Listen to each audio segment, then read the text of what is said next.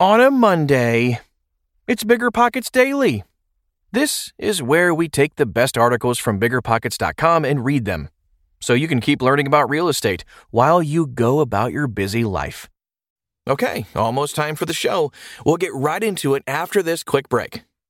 You're trying to close on your next rental, so why is your insurance company dragging its feet? With long lead times and never-ending paper forms, it's no wonder it takes forever to finally get a policy. Modern investors deserve better. They deserve Steadily.com. At Steadily.com, you'll get fast, affordable landlord insurance available online 24/7 in just a few clicks. You can even get next-day coverage, which takes just minutes, by the way, to obtain. And you can do it all from your phone. Steadily was founded by landlords who created insurance products tailored to the unique needs of this industry. It's their sole focus, and that's why landlords nationwide consistently rate them 4.8 out of 5 stars. So whether you've got a single-family, short-term, or multifamily portfolio, Steadily.com can secure the best coverage at the best price to protect your properties. Discover how Steadily can save you both time and money on your rental property insurance. Visit Steadily.com for a commitment-free quote tailored to your needs today. This show is sponsored by Airbnb. Did you know that a long time ago, before I ever started my real estate business, I turned one of my first primary residences into an Airbnb? And that's the extra income that I needed from Airbnb that gave me the confidence to go out and work for myself and eventually quit my 9-to-5 job. And now I have dozens of Airbnbs all over the country. I've even partnered up with the old David Green on a recent property in Scottsdale to take our portfolio to the next level. And of course, we host it on Airbnb. But you don't need to be a full-time real estate investor to start on Airbnb. As a matter of fact, I was self-managing 10 properties while working my 9-to-5 job, so I know anybody can do it. Think about it this way. You're looking for extra income and going on a vacation. Wouldn't it be great to rent out your space and let your property pay for itself while you're gone? I did this one time. I pitched my wife and my roommate, because we were house hacking, on the idea of renting out our home, and it paid for all of our expenses on a trip to Mexico City. So go and give it a try. It might just change your life, just like it did mine. And I really do mean that. Your home might be worth more than you think. Find out how much at airbnb.com/host. Tracking the Fed. Why did it take so long to act? By Lindsay Frankel. A perfect storm has been brewing in the U.S. economy. Supply constraints coupled with increased demand built up during the pandemic have led to rapid inflation. The Fed is now taking action by raising interest rates significantly, a move that has many worried about the impending recession soon to follow. While a housing market crash is not anticipated, economists are predicting more inventory and a cooling market due to the interest rate hikes. In an episode of Bigger Pockets on the Market podcast, we spoke with Nick Tiramos, chief economics correspondent for the Wall Street Journal, to get his thoughts on the Fed's plans now that the Fed has increased its interest rate by 0.75%, the most aggressive increase since the 1990s. The difficult task of the Federal Reserve. Tiramos says to think of the Federal Reserve System as a bank for banks because the Fed controls short-term interest rates. The Fed doesn't directly set mortgage rates, but determines the interest rate banks pay to borrow from their reserves overnight. The Fed is charged with the difficult task of monitoring and maintaining the economy's health in a couple of ways. They have 2 goals assigned to them by Congress: to maintain stable prices and to have maximum employment, explains Tiramos. And you could think of that as the most employment possible without having inflation. And those are their 2 goals. And then, in addition to all of that, they're charged with regulating the banking sector. When the Fed reduced interest rates at the onset of the pandemic, they were trying to stimulate the economy. As they increase interest rates like now, they're doing it to slow down inflation, which inevitably slows down the economy. What is causing inflation? The problem started with the $5 trillion stimulus package for pandemic relief. The federal government's response resulted in much higher inflation than we currently see in other countries. In the short term, it may have appeared that they achieved the intended result of providing more financial stability to families, but national debt must be repaid. The government must, at some point, tax more than it spends. Federal Reserve economists estimate that pandemic spending contributed about 3 percentage points to the inflation we are experiencing now. In the long run, Any government attempt to stimulate the economy by creating money without also increasing production leads to harmful inflation. But the impact of the pandemic was so swift and far-reaching that it would have led to deflation if the government hadn't stepped in. And meanwhile, food and housing insecurity was rising. About 1 in 5 children may have experienced food insecurity during 2020. So despite knowing that distributing more money into the economy would debase the currency, the federal government was most concerned with the greater implications of starving children and broad housing insecurity. Then, when lockdowns were lifted, there was a pent-up demand for goods and services, along with extra money for consumers to spend. You have a lot of demand. You have more people working, making more money, spending money on things, says Tiramos. But, at the same time, global supply chain issues have prevented producers from keeping up with demand. That's pushed the inflation rate to 8.6%, according to May's CPI report, and now the Fed will do whatever it can to keep that rate from rising.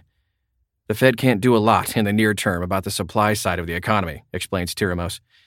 They can't create more oil. They can't create more houses. Their tools just don't do that. So when they talk about bringing supply and demand into balance, they need to get lucky. They need to get supply chains moving again. Or they need to do something to curb demand so that a balance between supply and demand can be achieved. That's the goal of raising the benchmark interest rate. When the Fed's rate rises, its effect spreads into the mortgage market, the auto market, and increases the cost of borrowing business loans. Overall, people become less likely to borrow and purchase homes or vehicles. And also businesses hire fewer workers. And so people have less overall income, and so they don't spend as much money, he says. So here's why the Fed is taking action right now. If inflation has been a problem since last year, why is the Fed all of a sudden getting aggressive with interest rate hikes? So during the pandemic, specific supply-constrained industries, like new and used cars, saw the highest price increases. And so for a while, of course, the Fed infamously said, and a lot of private sector economists agreed that this was transitory, says Tiramos. The idea behind that was that inflation was really driven by the pandemic. And assuming the pandemic was over with quickly, inflation would be too. But more fuel has been added to the fire since. The war in Ukraine caused inflation in the global energy market, and supply chains never recovered as well as they needed to. The problem no longer seems transient, which has the Fed concerned. They're worried that 1 year of high inflation is okay, but if we have a second year of that, people are going to begin to build expectations of higher prices into their wage setting and price setting behaviors. And that psychology is something the Fed really strongly wants to avoid. The Fed's goal now is to achieve a neutral interest rate, says Tiramos. A neutral interest rate is the level the Fed thinks isn't providing any stimulus to the economy. If you think of the economy as a car and the Fed as the driver, they're taking their foot off the gas. They're not pushing on the brake, but they're trying to find that place where they're no longer pushing on the gas, not necessarily stepping on the brake. The Fed is not trying to induce a recession. That's what Federal Reserve Chair Jerome Powell said. But it will do whatever it takes to slow down the overheating economy, which could very well implicate a recession. What about asset prices? Real estate appreciation isn't factored into the Fed's assessment of inflation, but the Fed is charged with overseeing the financial system's stability. So in that way, Tiramos says, they're concerned about rapidly rising asset prices. Now, there's been a big debate over the last 10 years, which is, should the Fed raise interest rates even if inflation's contained and even if they're meeting their mandate on employment, but to prick a bubble?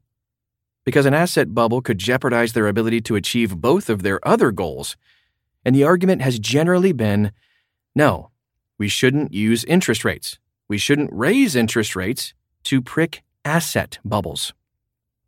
But in 2022, inflation is so high that the Fed needs to raise interest rates regardless. Curbing the asset price boom simultaneously is a happy coincidence rather than a direct goal. Still, a cooling housing market aligns with the Fed's goals. They want economic activity to cool. They want to remove some of the excess demand that we have right now. And so if you're in situations where homes that used to be getting 10 or 30 offers are now getting 3 or 4, for the Fed, that's probably a healthy development. What this means for consumers and investors. All right, all that said, the Fed is attempting a soft landing that won't result in a recession, but the chances of this are slim. With history as a guide, Dave Meyer, VP of Analytics at BiggerPockets, writes, as the Fed raises rates, many parts of the economy will be negatively impacted. These include a falling stock market and a loosening labor market. With all these factors converging, I believe a recession will likely come in the next couple of months. So the best thing Americans can do in preparation for a recession is to save aggressively and invest for the long term. Experts recommend adjusting your budget to bolster your emergency fund in anticipation of layoffs. Once your emergency fund is adequately funded, invest in the stock market while prices are low, or invest in real estate, which is typically more stable. Investors relying on mortgages to make deals will have their margins constrained by rising mortgage rates, so they'll need to factor that into investment decisions. Make sure the deal is profitable with the current rate, but remember that refinancing may help increase your profit margins later on if we see interest rates fall again. I hope you got some value out of that article. Before I get out of here, did you know BiggerPockets has nationwide data that can help you identify the best market, neighborhood, and property to invest in? It's called BiggerPockets Insights, and it's a benefit available to pro members only. See if BiggerPockets Insights can help you at biggerpockets.com/insights. Thanks for listening, and I'll see you back here tomorrow.